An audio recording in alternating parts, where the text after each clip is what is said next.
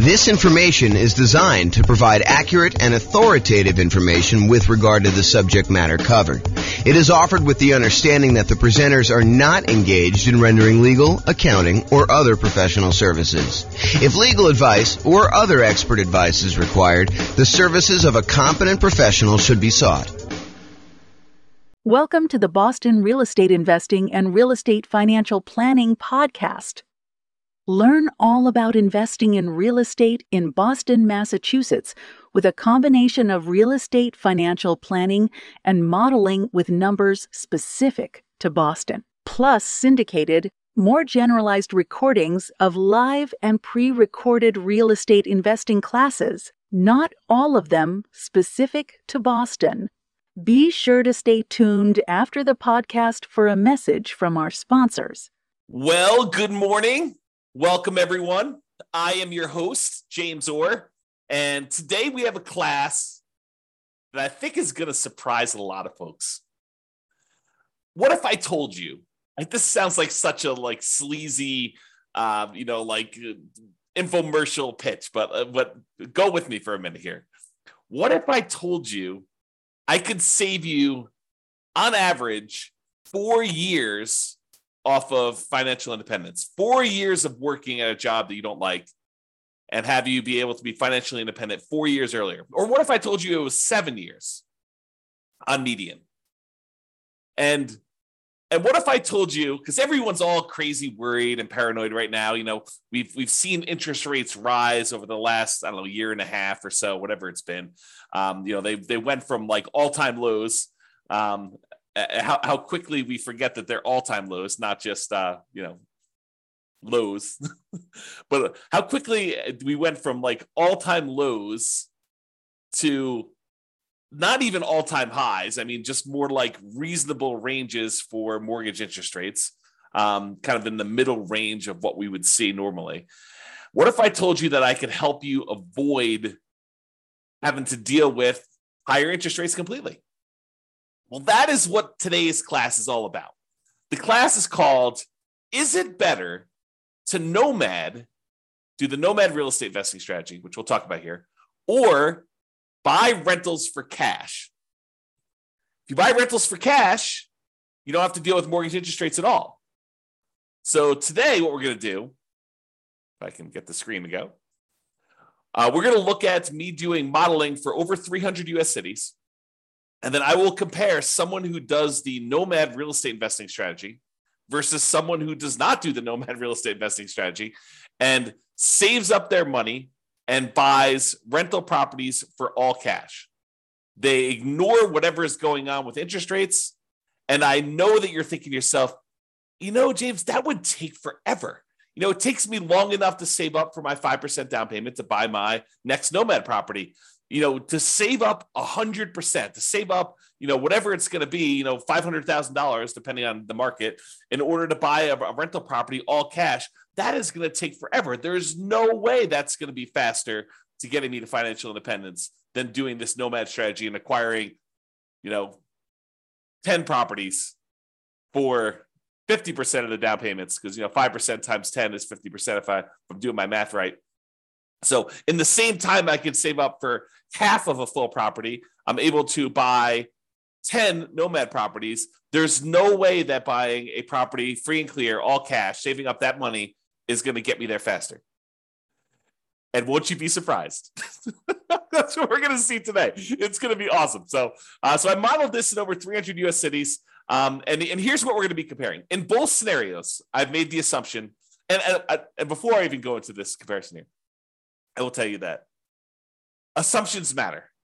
And if we change one little thing, for example, I'm about to tell you that everybody is buying an owner-occupant property first. So they're all buying a property to move into 5% down. They're going to live there, and they're going to, depending on whether it's doing the Nomad strategy or they're buying the rentals, they're either going to live there forever or they're going to live there until they buy their next property. However, what I'm going to point out to you is if we change any assumption, if we say, look, they're not going to buy an owner-occupant property first. They're going to rent, as an example, although it's hard to rent when you're doing Nomad, but they're going to rent the property. That would change some of our assumptions. If we see properties appreciate faster or slower than what we've assumed, that will change things. If we see interest rates go up or down, that will change things. So this is a very static set of assumptions, and I'll let you see all the assumptions I have. I'll give you a link to do that.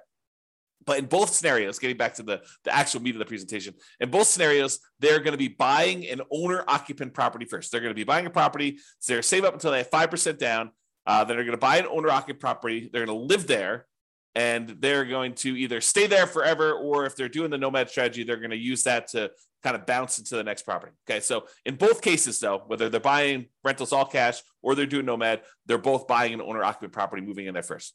With the Nomad strategy is someone basically buying a property, moving into the property, living there for at least a year, then converting the previous property to a rental, moving into the next property with 5% down or 3% down. In this case, we're doing 5%, but moving in there with some low down payment, owner-occupant loan, living there for a year, then converting that one to rental and repeating the process until they have as many rentals as they desire.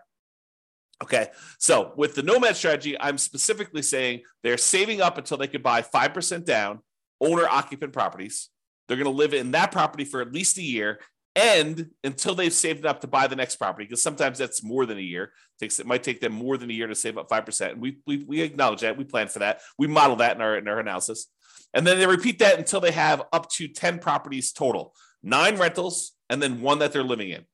The last one that they purchase, it also happens to be the most expensive property that they purchase because property values are going up over time, is also the last one to be paid off.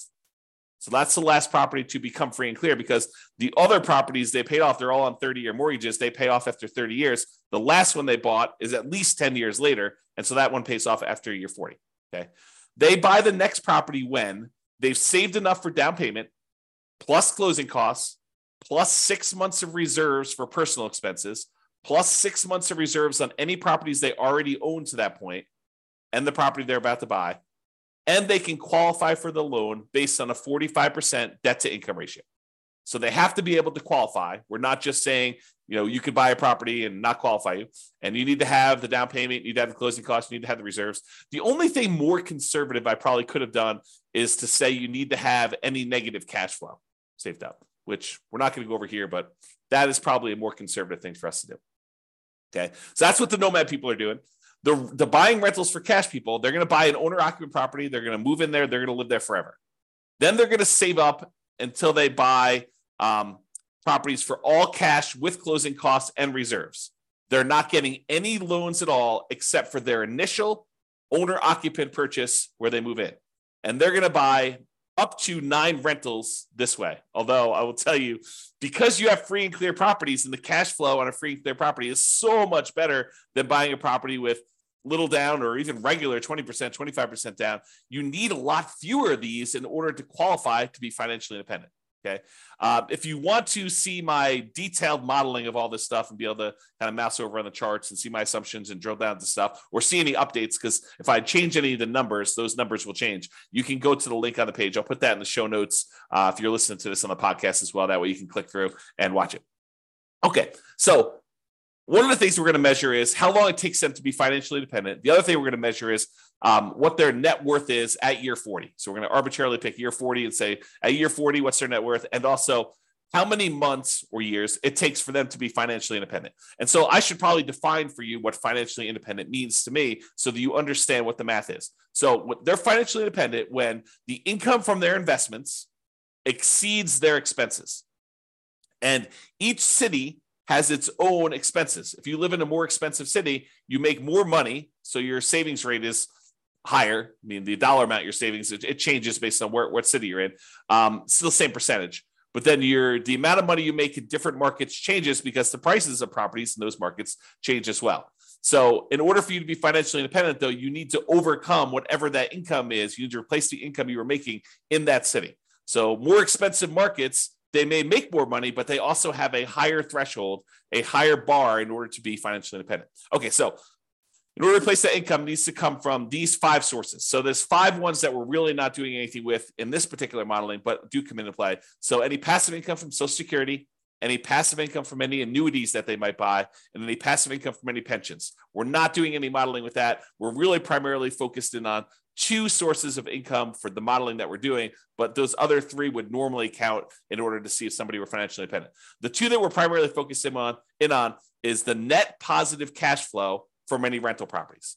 So you take all the income they're getting from their rental properties and you subtract out all the expenses they have on that property, vacancy, principal and interest payments from their mortgage if they have one. Some of these guys are buying free and clear. Any property taxes. If they have PMI, which they will if they're buying 5% down, they have PMI payments until that drops off. Any property insurance payments they're making on that, any maintenance on the properties, and any property management, although they're managing the properties themselves in this particular modeling. Okay, so any net positive cash flow, all the income minus all the expenses. And in addition to that, if they have extra money left over, if they basically have money sitting in a stock market account earning, whatever the stock market account is earning, they take that amount of money and they multiply that by what we refer to as a safe withdrawal rate. The most common one, and I think the one we're using in this case is probably 4%.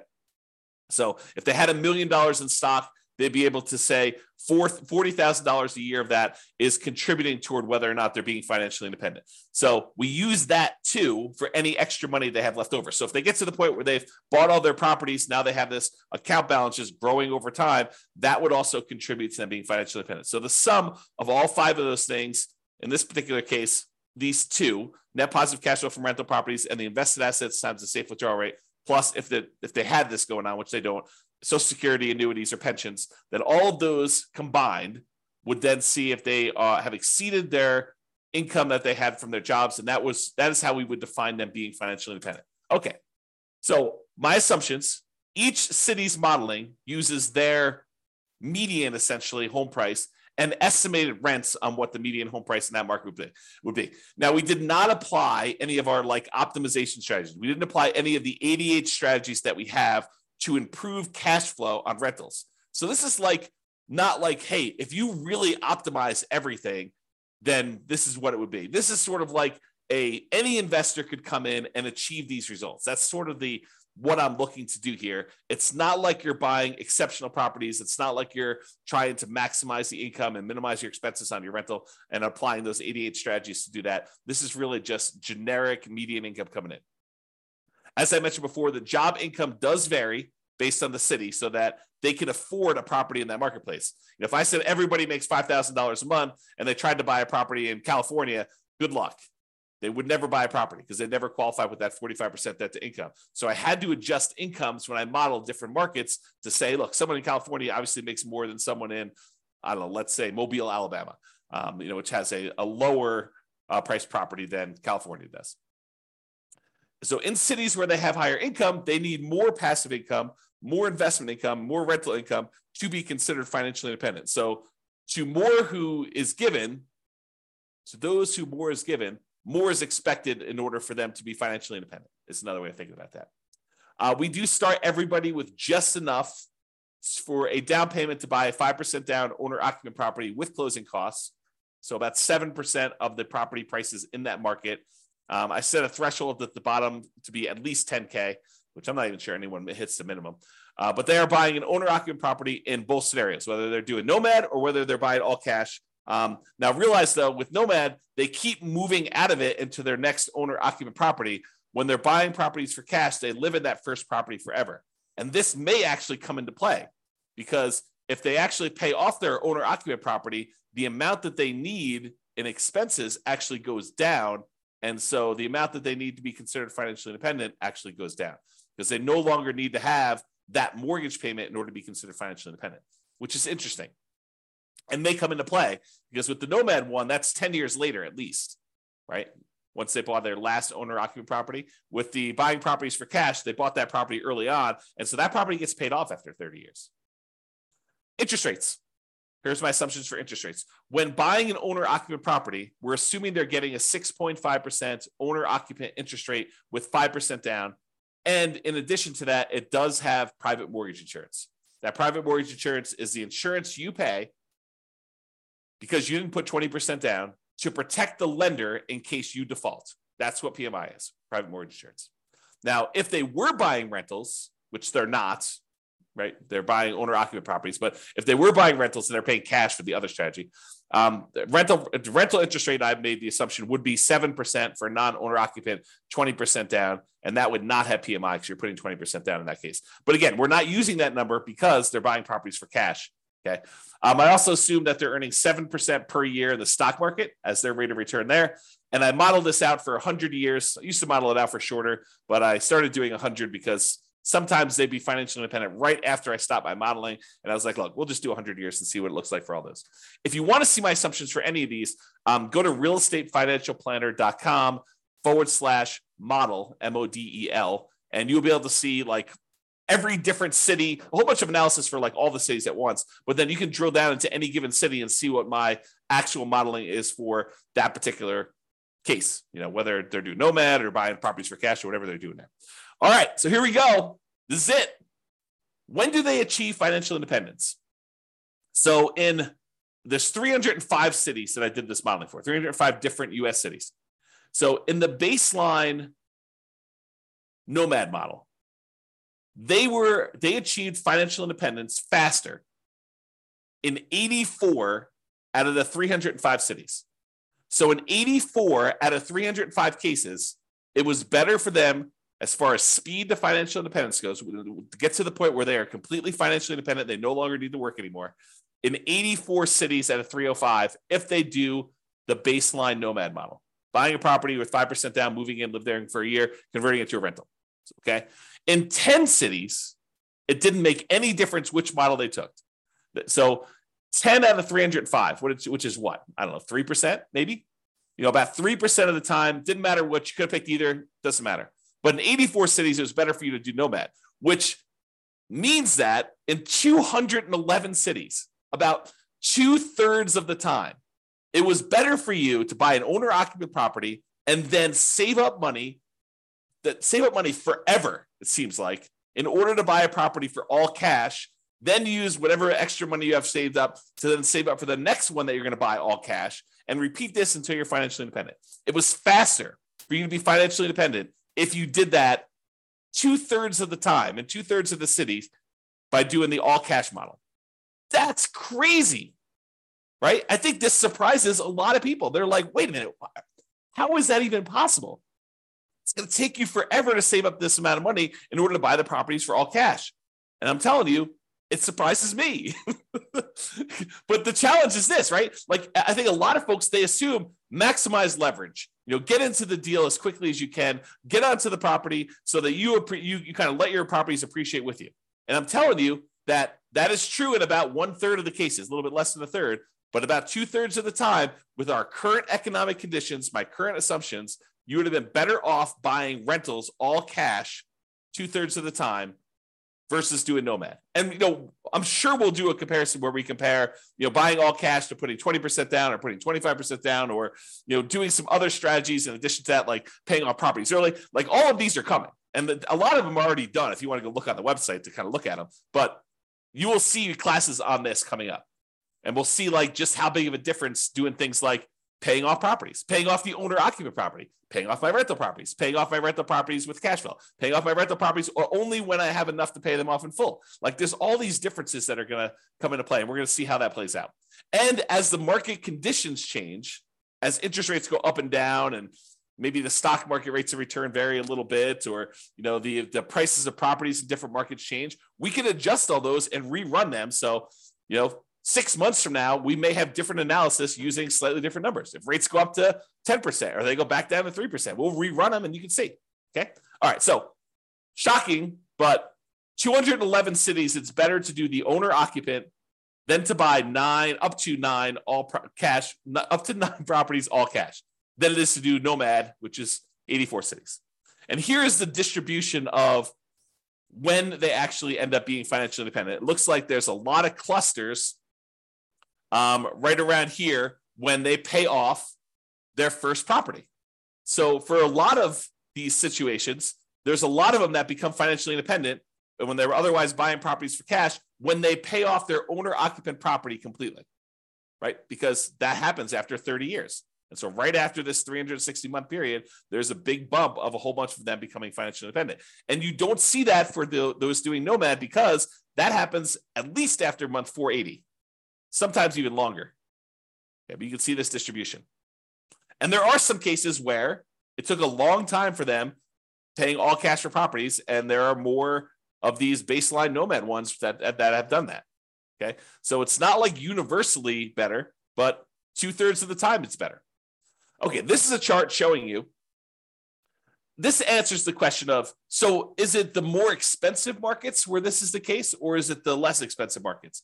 And I will tell you that it looks like sometimes when you're buying properties in more expensive markets, it tends to be better to do them all cash, which is surprising for me, at least. I don't know, probably for you too. But it's not universally true. It's not like, hey, on the low end, it's always better to do Nomad. On the low end, sometimes it's better to do Nomad. Sometimes it's better to pay all cash. But for the higher end, it seems like most of the dots, which represents each city, most of the dots show you that it's better. It's green when you do the 9 properties all cash as prices get higher.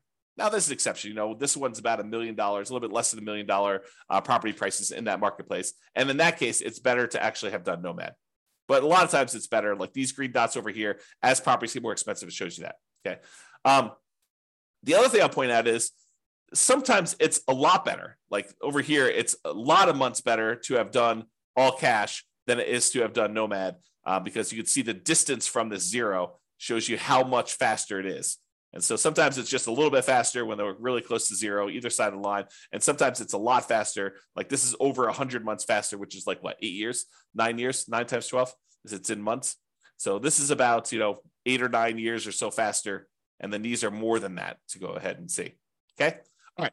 So now we talked about speed to financial independence. You're like, okay, maybe in some cases it might be faster to do all cash, but what about net worth? If you're buying all these rental properties with 5% down, you're highly leveraged. Surely net worth has got to be better when you're doing the Nomad strategy because you're buying properties, you're leveraged, your net worth is growing. And so what is net worth at year 40? It's kind of our arbitrary cutoff. We could do charts for all the net worth throughout the whole time, but we're basically picking year 40 to compare.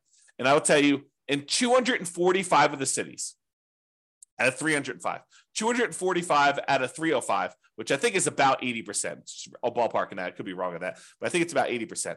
80% of the time, your net worth is higher if you did the Nomad strategy. So 80% of the time, you'd have a higher net worth if you did the Nomad strategy. 47 cities out of 305, you would have a higher net worth if you did the all cash model. And in 13 cities, it didn't matter at all. Okay. So realize that we're kind of splitting our goals here. If you want to be financially independent fastest, the majority of the time, it's better to do the all cash ones.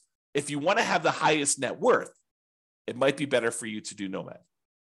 Crazy. You have to make a decision. Do I want FI or do I want highest net worth? And sometimes it's a combination of those, right? Sometimes you're willing to do a little bit of each. Maybe you don't, not that we did this today, but maybe you don't save up until you have all cash. Maybe you save up until you buy the property with 50% down. And we can see what that would look like if we decide to model that in the future. All right, here's the net worth difference. When you do the ones where it's all cash, those tend to be relatively small differences in net worth. So where that is the winner, it's not like you have massively higher net worth. It is relatively small amounts of more net worth when you do it that way. When you do the Nomad model, sometimes it's significantly higher net worth, like tens of millions of dollars better. Okay. So just realize that when you do Nomad, sometimes Nomad is way, way better. Not always, but sometimes it's way, way better. When you do the ones where you buy all cash, sometimes the net worth difference is really small. Most of the time, it's really small. And if you look at the ones where it's different based on price, it looks like the higher price you go, the more likely you are that there's no difference at all. All these gray dots are right at the point where there's no difference in net worth. Okay, so that's what tends to happen as prices increase. All right. In a couple cases where you're doing the Nomad strategy and you're only putting 5% down, and we're only making sure that you have 6 months of reserves, and we're not optimizing for cash flow at all by using any of the 88 strategies, and you're buying basically median properties with what rent would be on those median properties, in those cases, we've seen 9 cities, 9 of the 305, where you actually run out of money at least at one point or more when you're doing the Nomad strategy. Now, we could solve this problem, right? We could decide, hey, look, we're about to buy a property. It's going to have some negative cash flow because we're only putting 5% down in that particular marketplace. We could set aside the negative cash flow that we would need before we buy the property, be more conservative. And in that case, you are not likely to run out of money at all. Or you decide to go buy slightly better properties or buy down the interest rate or, wait until or do something to improve your cash flow, like do a short-term rental instead of doing a traditional long-term rental or whatever you could do in order to improve that. There are strategies we could do, but there were 9 cities with our really basic modeling to show that you ran out of money if you did Nomad. If you did the all cash model, you never ran out of money. It's less risky. When you don't get loans, when you're not leveraged at all, the chance of you having negative cash flow is almost zero. If you're buying a rental property and you're paying all cash, there's no mortgage. And the mortgage typically is a very large expense on that. So there's no negative cash flow on any of those. Okay. All right. And you can see that it tends to be the higher price properties that tend to be the ones that ran out of money. So definitely over $1 million, except for a couple here around 500,000. There are like maybe 2 that were under 500,000. The rest of these were, $1 million properties or more. Those are the ones that tended to be the ones that ran out of money. All right, now here's the summary. And this summarizes, like net worth and how much they were short and the number of properties that they bought and how long it took them to achieve financial independence, plus 6 different measures of risk. Okay. And so I did both the median of all of these for all the cities, and then I do the average. So on median is when you take all the different numbers. So let's say we're talking about net worth at year 40. So you take the lowest net worth at year 40 and you take the highest net worth at year 40. The median is the middlemost number from that list sorted highest to lowest. Okay. And so the median net worth of someone doing the Nomad strategy is about $8.2 million 40 years in the future.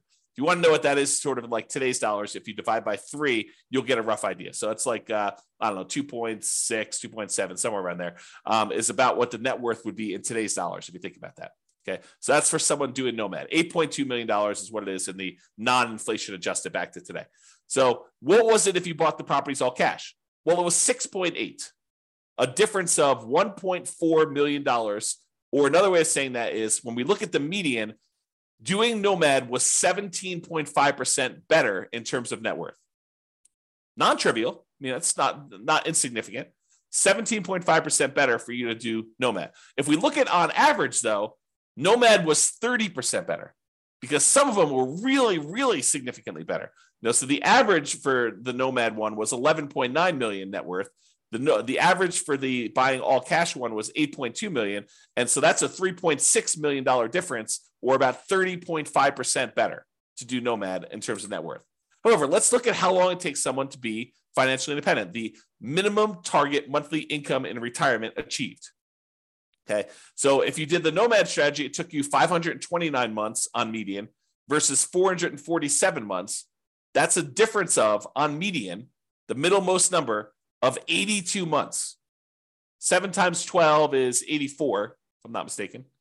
7 times 12 is 84. I think it's 84. So that's about almost 7 years better to do the all cash one. It's about 15%, 15.5% better to have done all cash for achieving financial independence on median. If we look at average, it was 547 months on average, to do Nomad, or 498 months on average to do the all cash ones. Let me take a drink and mute myself. Okay, I'm back. All right, so for the baseline Nomad one is 547 months versus 498 on average, or about 49 months difference. About 4 years on average faster for you to do all cash rentals than it was for you to do Nomad, or about 9% better. Remember at the beginning, I said, what if I could save you 4 years off of your, the time you were working a job you didn't love to become financially independent? Well, that's what I'm showing you. On average, It's 4 years faster for you to do all cash than to do Nomad. So if you were planning on doing the Nomad strategy right now with our current economic conditions in all the different cities in the US, 305 cities that we modeled, it's 4 years faster for you to save up and do all cash. Whew, mind blown. Okay. Now let's look at risk. When we look at the median for risk, in all the ways that we measure risk, risk is usually about like how much can rents go down before you have negative cash flow, or how much can prices go down before you have, negative equity, or like what's your debt to income rate, your average debt to income for the whole scenario, or what's your average debt to net worth if you kind of want to measure like how much debt load you're carrying compared to your net worth, or your liquidity to your debt to account balance. Like all of those are different measures of risk, and a lot of them include a measure of risk as measured through debt load, like how much debt you have. And then, of course, the number of months of reserves. But in 5 of the 6 different measures of risk, you would have been better off paying all cash. Well, if you think about it, it makes sense, right? You're not getting loans on these properties, so it's less risky to do those types of strategies. If you don't have any debt at all, your debt to income is going to be better, right? If you don't have any debt at all, well, you do have debt because you're buying the owner-occupied property at first. But if you only have one property that has debt and 9 of the other ones don't, then you're going to be less risky.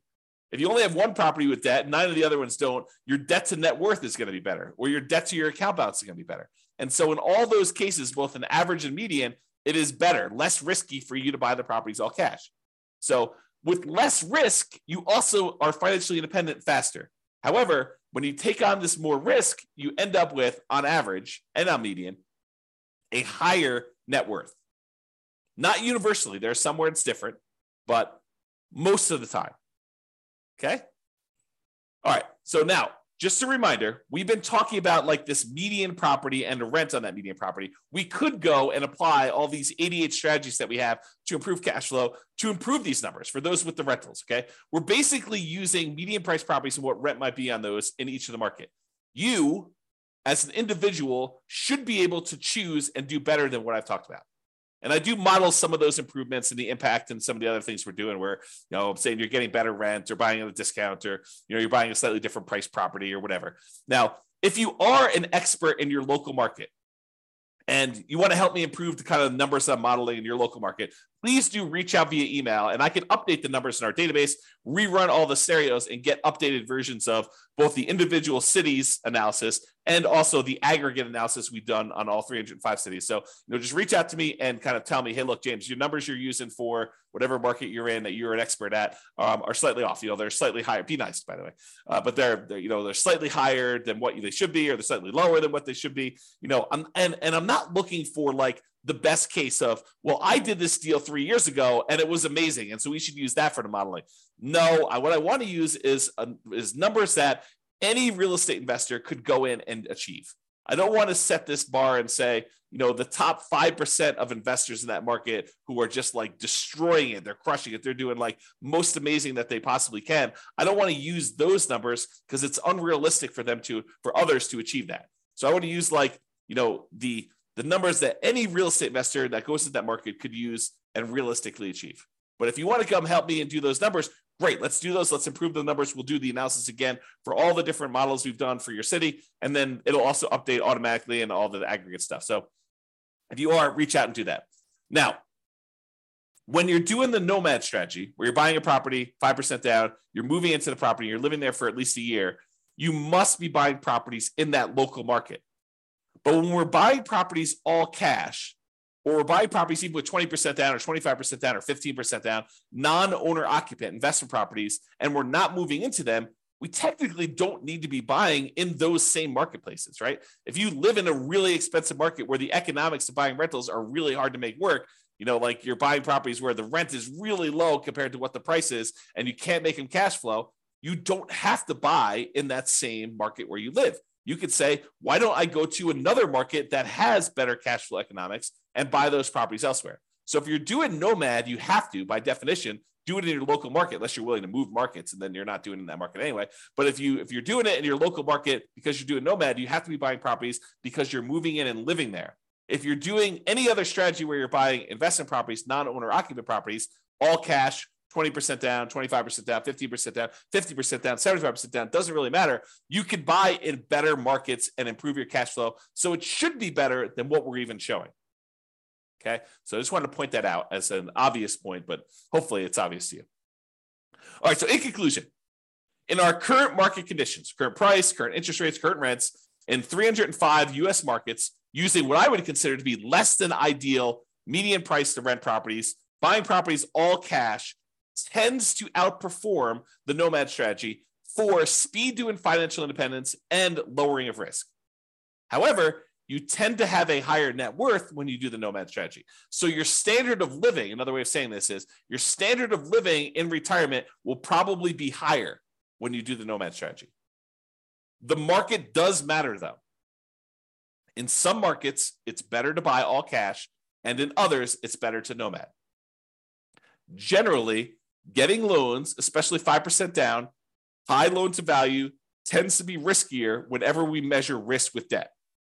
So it's best if you look at your specific market and apply as many of the 88 cash flow improving strategies as practically possible to improve on your own implementation. And you can go to realestateFinancialPlanner.com/model to drill down into your own city and see this.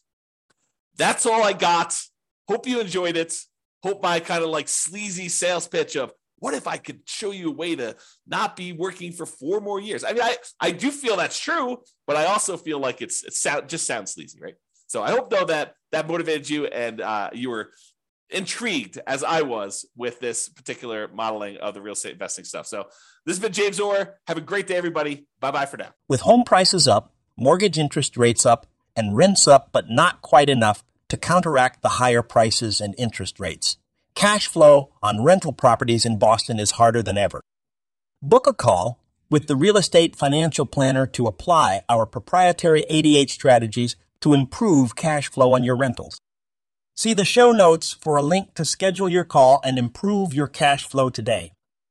If you're a real estate agent, lender, or professional in Boston that wants to help our real estate investor listeners, consider reaching out to learn about collaboration opportunities with this podcast. We'd love to add more value to our listeners by having you assist our investors buy, sell, and finance their real estate investments. See the show notes to schedule a call to discuss collaboration opportunities.